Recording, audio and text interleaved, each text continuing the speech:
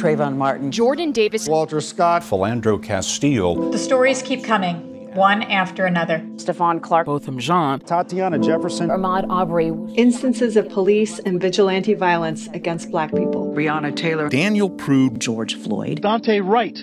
Though the media attention around a particular case may eventually dissipate, the trauma to Black communities lingers. I can't breathe! I can't breathe! In the pursuit of equity in our society, understanding the impact of cultural trauma on Black communities may be key.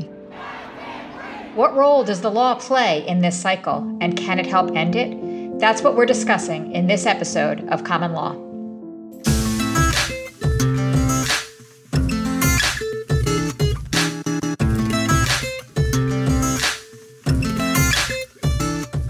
Welcome back to Common Law, a podcast from the University of Virginia School of Law. I'm Risa Goluboff, the Dean. And I'm Leslie Kendrick, the Vice Dean. In this season of Common Law, we're exploring issues of law and equity. In our last episode, we talked with UVA law professor Rachel Harmon about balancing the benefits and harms of policing. I started to just ask the question, well, when are arrests really their most essential? When is this worth what we're doing in imposing harm? And I didn't expect the answer to be very rarely. If you missed that episode, we hope you'll go back and listen.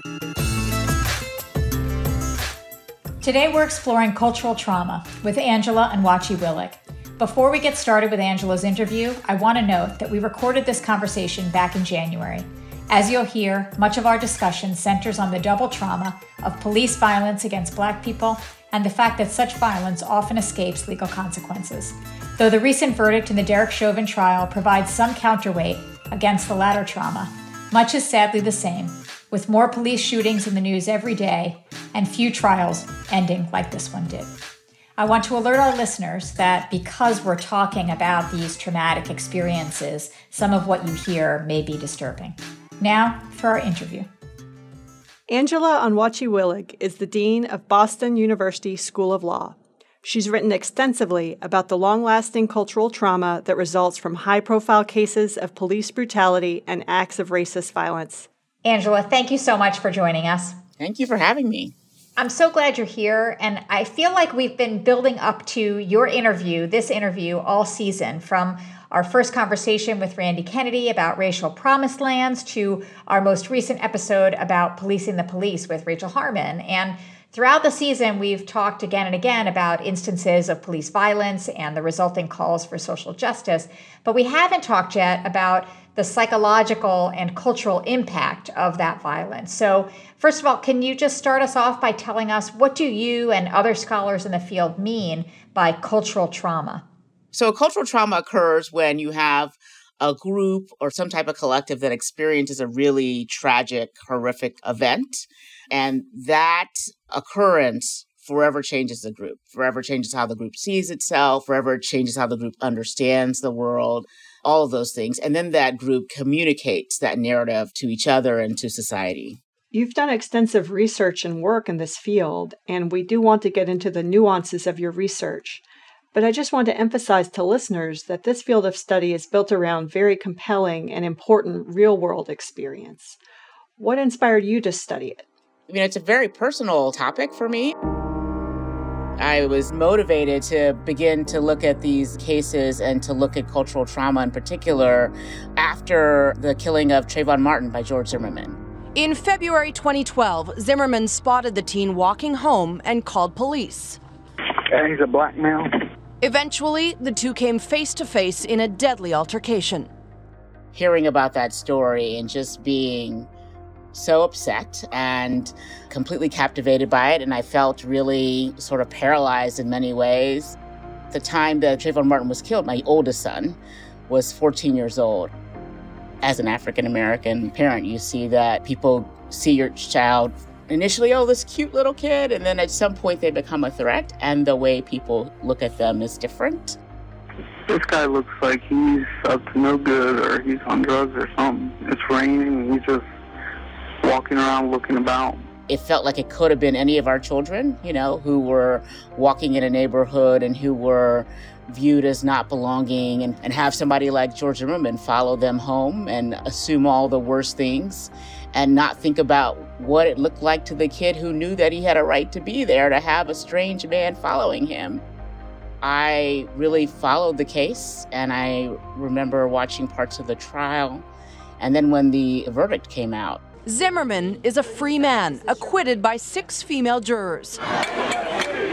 A decision that sparked protests across the country last night. It was heartbreaking and yet, in some ways expected. So it was a really mixed emotion. One thing that you've talked about is how cultural trauma can happen in different ways, that there can be shocking events or acute events which create cultural trauma, and that's what cultural sociologists tend to focus on. But you've really helped to explicate that cultural trauma can arise not only out of the things that are out of the ordinary, but out of the things that are routine. When I was reading the literature, I was really drawn to it. I mean, it's just really fascinating in general, right? To understand what happens to a group when an event occurs and a narrative emerges out of that event.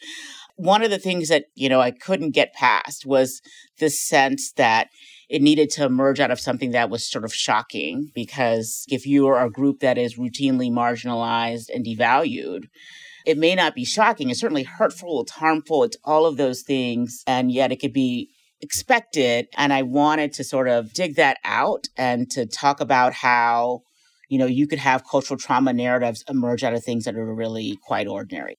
In outlining the elements of trauma, you've highlighted both the history of the harm itself. You've talked about widespread media attention being part of it, and also the public discourse about the meaning of the underlying harm. I'm interested in the fact that 2 out of those 3 are really about speech. They're about how we as a society encounter and communicate about these events. Tell us a little bit more about how important you think that is. Yeah, no, it's incredibly important, because what's important about cultural trauma is the narrative that emerges. It's the story that the community tells to itself about these repeated events or the event. It needs to get enough attention that enough people within the affected community know about it, that we can say that it's a trauma that affects the entire group. And then you've said it matters how the group talks about that trauma, how the story is told and retold, right? And one way that's passed on, obviously, is from parent to child. Everyone knows about the talk, right? A talk that parents of Black children have with their children about how do you handle police. And as a parent, that is traumatic, because you're destroying your kid's childhood when you're doing that. And I think it's obviously traumatic for the kid, right? And yet it's necessary for our survival. I mean, I can't imagine the number of lives that have been saved in part because of the talk. Of course, people might follow all the rules like Philando Castile, and yet still it results in a shooting. Prosecutor John Choi said today that Philando Castile was shot 7 times by Officer Geronimo Yanez less than a minute after being pulled over. In talking about media attention and how that informs narratives, over the last 15 years, we've seen lots of changes in technology that affect what gets attention, what types of crimes are publicized. And it seems as though this has helped American society recognize that there's an undeniable deficit in the provision of due process and protection of the laws when it comes to the safety and security, basic safety and security of African Americans in the United States. But it also seems enormously overwhelming. Right. And I'm wondering what you think about the technological aspect and where we are on this today as a society as we witness instance after instance of violence. Yeah, so I have mixed emotions about it, but I think they've been good in terms of movement. I think it's important because Black people have been talking about police brutality forever. And I think there's been a sort of an unwillingness to believe the stories. Courtney Ross is Floyd's girlfriend. It's clear as water. That video says it all. If you don't see murder, I don't know what you see. The George Floyd killing, which has opened so many eyes. I personally can't even, I can't watch the whole thing, certainly in one sitting, and I can't watch the whole thing. I don't even know if I've watched every single bit of it. And yet it was necessary. If that tape didn't exist, would we be experiencing any of the gains that we have now? And so that young woman who videotaped that is a hero because she helped to ignite a movement that has resulted in some change and some discourse that I think is really important.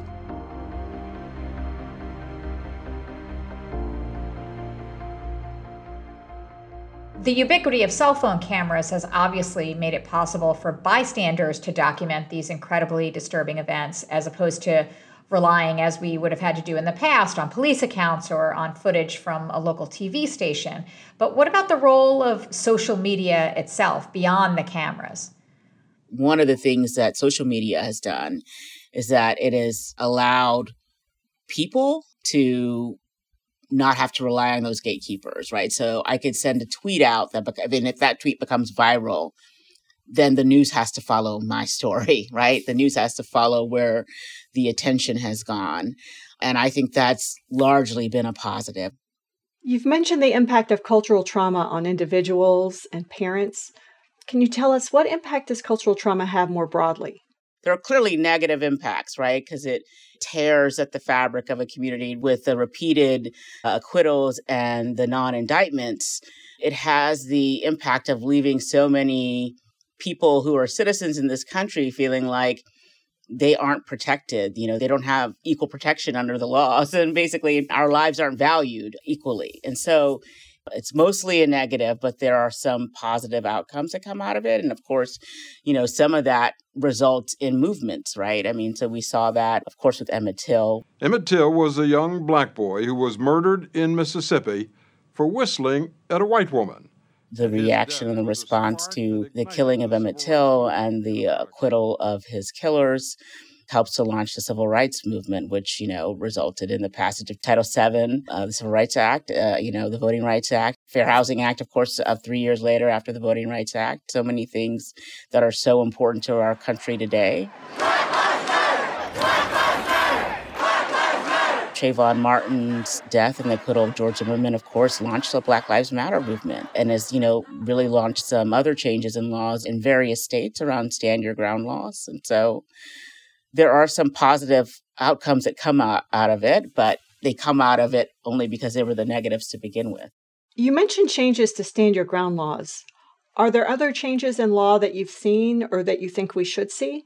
What the law can do, so especially in a society where we view punishment and conviction as being really important, is actually hold officers accountable when they shoot unarmed African Americans.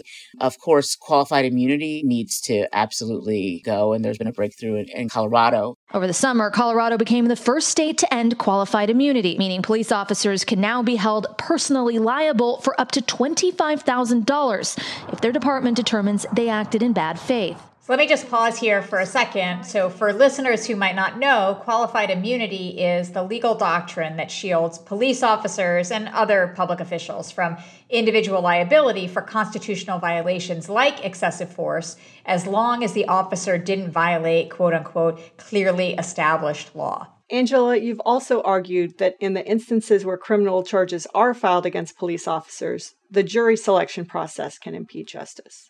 One of the things that I find really disturbing is I think so many of these cases end up with the exact wrong people sitting in the jury box. Why? Because one of the things is that you could say, I want to excuse somebody because they're familiar with their case. They've been reading the news, they've been following the case. Now, of course, right, we already know from polls that, for example, African Americans are following those cases far more than white Americans are doing that. So if that becomes a legitimate basis for excluding somebody from the jury, you've already disproportionately excluded African Americans. So in our search to eliminate bias, we're actually eliminating people who are maybe most affected or who care the most. And then whites or non-blacks who are more race conscious, who are also following these cases and thinking about it, are then getting excluded. So the people then who end up on the jury are the people who understand racism the least, people who understand race the least. I mean, they're precisely the wrong people to be sitting and hearing these cases and then making judgments. On the streets of Harlem in New York and in Minnesota, the reaction to the not guilty verdict was met with disbelief. After 5 days of deliberation, the jury found Officer Geronimo Yanez not guilty in the death of Philando Castile. Ohio prosecutors will not bring charges against the police officers who shot and killed 12-year-old Tamir Rice in Cleveland in December of 2014. Another police officer in Baltimore has been found not guilty in the 2015 death of a 25-year-old black man, Freddie Gray. Caesar Goodson was driving the police van. One of the things that you talk a lot about in the papers that we've read for today, and I think is really important, is the acquittals, right? So the officers who killed Freddie Gray or Philando Castile or Eric Garner or Tamir Rice, the list goes on, they're acquitted. And so it's the double trauma, I take you to be saying, and the double routineness of the trauma, not only that the killings happen, but that the perpetrators are not convicted and are not held to account. And so the killing is the first denigration of life, and then the acquittal is a reinforcement of that denigration. Absolutely. Perfectly said. And the acquittal, the legal outcomes are incredibly damaging because it's the state, it's government that's supposed to protect you, not protecting you, right? And so it's an official message that one does not belong, that one is not a real citizen. That is a hard message to take day in and day out.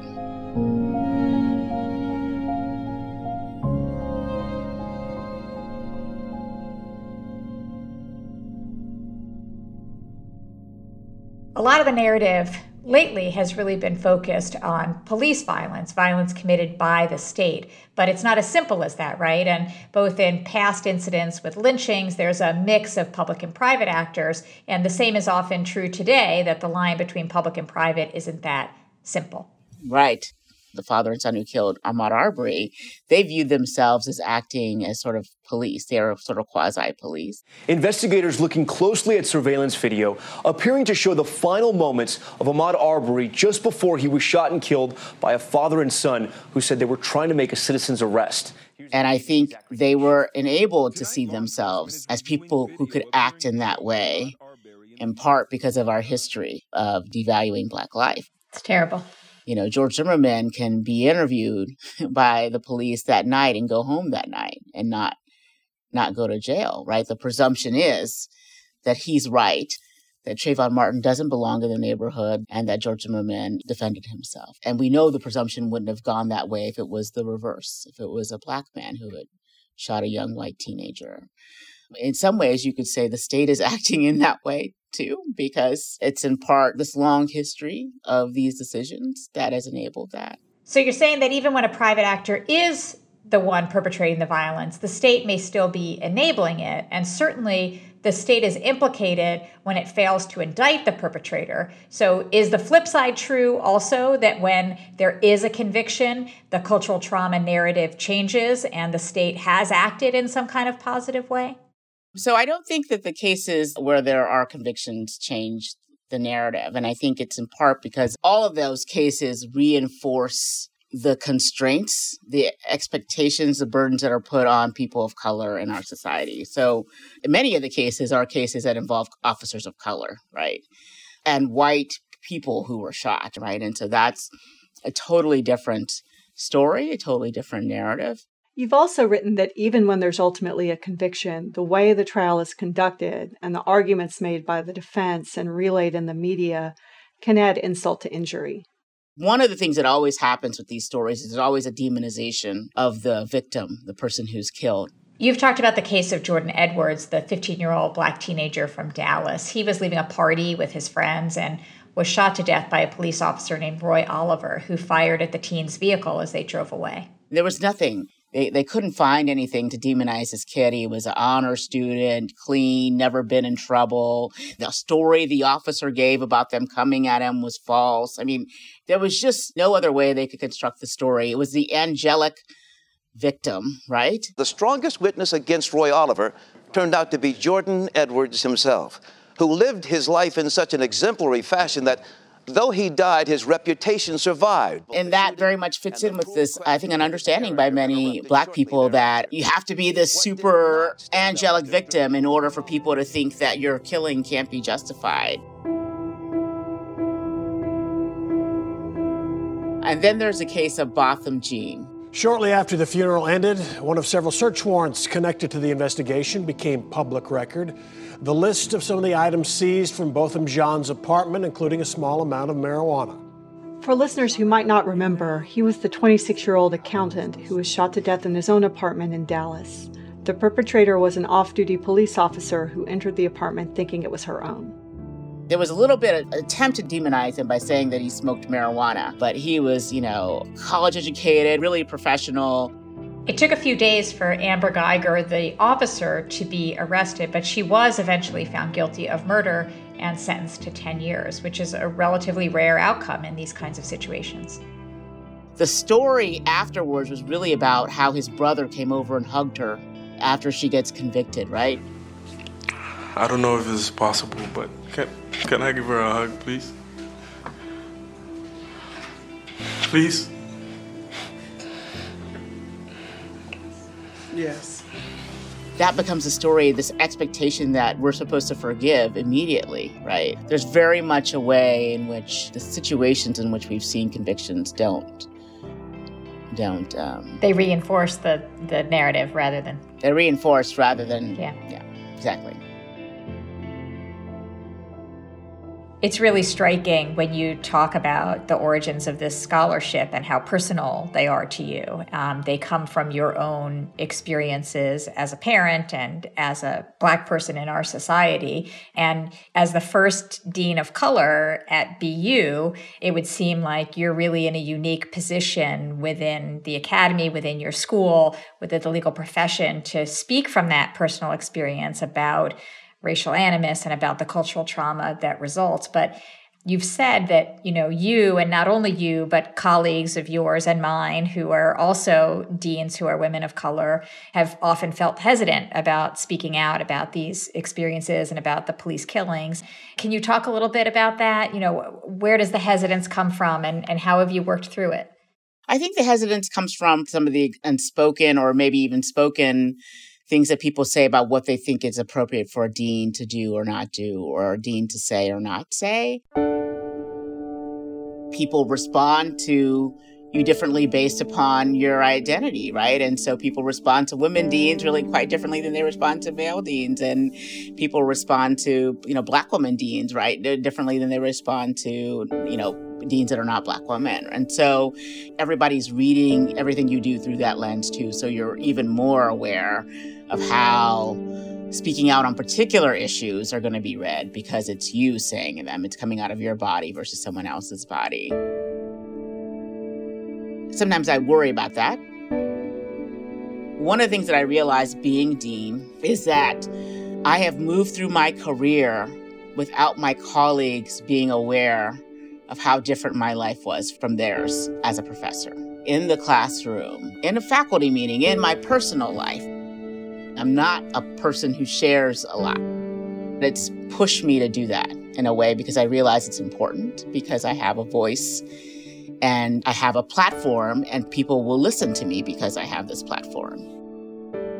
And so it's important for me to speak for those who can't speak and be heard, or those who don't yet quite have the words to explain what's going on. And I'm so glad that you do, and I know so many deans are. Oh, thank you. That's very kind of you. It's so funny, the things that stick with you. When I was in law school, I had Catherine McKinnon as a professor. She said something about how those who have the least to lose are always those who are the most frightened to take action, right? And I always try to remind myself of that. I kind of wake up in the morning. It's one of the things I think about. And the worst thing that's going to happen to me if I am not a law dean, if I were to lose my job because I did something that I believed in, I become a tenured law professor. And that's a better job than the job I have now. So as far as I'm concerned, so if that's the worst thing that can happen to me, I should be using my voice in that way. I deliver people's dreams. One of my favorite movies is a movie called Hollywood Shuffle by Robert Townsend. Great movie. Great movie. There's always work in the post office. Post office, yeah. So if you can't take pride in your job, remember, there's always work at the post office. There's always work as a tenured professor, so that's, those are my lines I kind of repeat to myself when I need a little bit of courage. Angela, thank you so much for speaking with us today and sharing your story. We really appreciate talking with you. Thank you, Angela. This was amazing. Thank you so much. Thank you. That was Angela Onwuachi-Willig, an expert on cultural trauma and dean of the Boston University School of Law.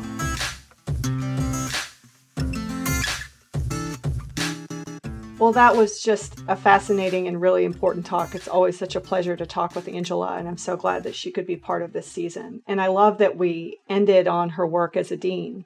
It was really interesting to hear Angela talk about using her voice in a self-conscious way and using her position to amplify the voices of those who don't have as much opportunity to speak. And she's really done that as a dean. She was one of several Black women deans who, in the wake of the protests this summer, created a Dean's Anti-Racist Clearinghouse. It's a website with an enormous amount of resources that was really a charge to all law schools, and I think even beyond that, all institutions, for how to think about racial equity and how to do better in their institutions in doing so. It's a resource I've gone to. I know other deans have gone to. It continues to be a resource. And, so Angela is articulating why it is she is speaking in the way she speaks. And I'm here to testify she's actually doing it, right? And it's having an impact on the world.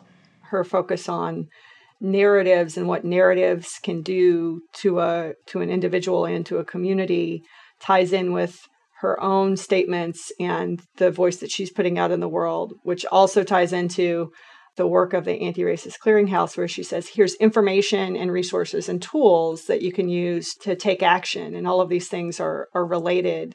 And her work is so rich, both her scholarly work and her work as a dean are all connected in these different ways. I agree completely, Leslie. And I was thinking as you were talking about the importance of biography to this as well, right? So it's her personal narrative plus her institutional role plus her work as a scholar. And it all has such synergies, and it's so important in this moment. And she brings all of those hats together. And she says, I'm not a public person. I don't usually share, but it does seem like her own life experience is so intertwined with both the way she sees the world as a scholar, the way she sees these moments of cultural trauma shaping not only her scholarship, but the larger public narratives, and then how it shapes her own work as a dean and all of our work as a dean, because she's such an important voice within the legal academy.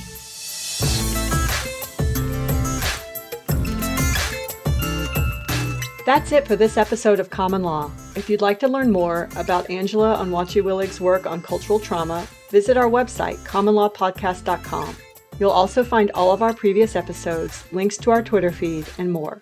We'll be back in 2 weeks with Camilo Sanchez and Jolena Zabel of UVA School of Law to talk about gender equity in the beautiful game.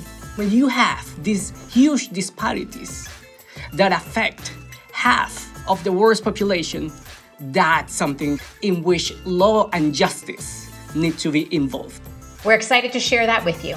I'm Risa Goluboff. And I'm Leslie Kendrick. See you next time. Do you enjoy Common Law? If so, leave us a review on Apple Podcasts, Stitcher, or wherever you listen to the show. That helps other listeners find us. Common Law is a production of the University of Virginia School of Law and is produced by Emily Richardson Lorente and Mary Wood.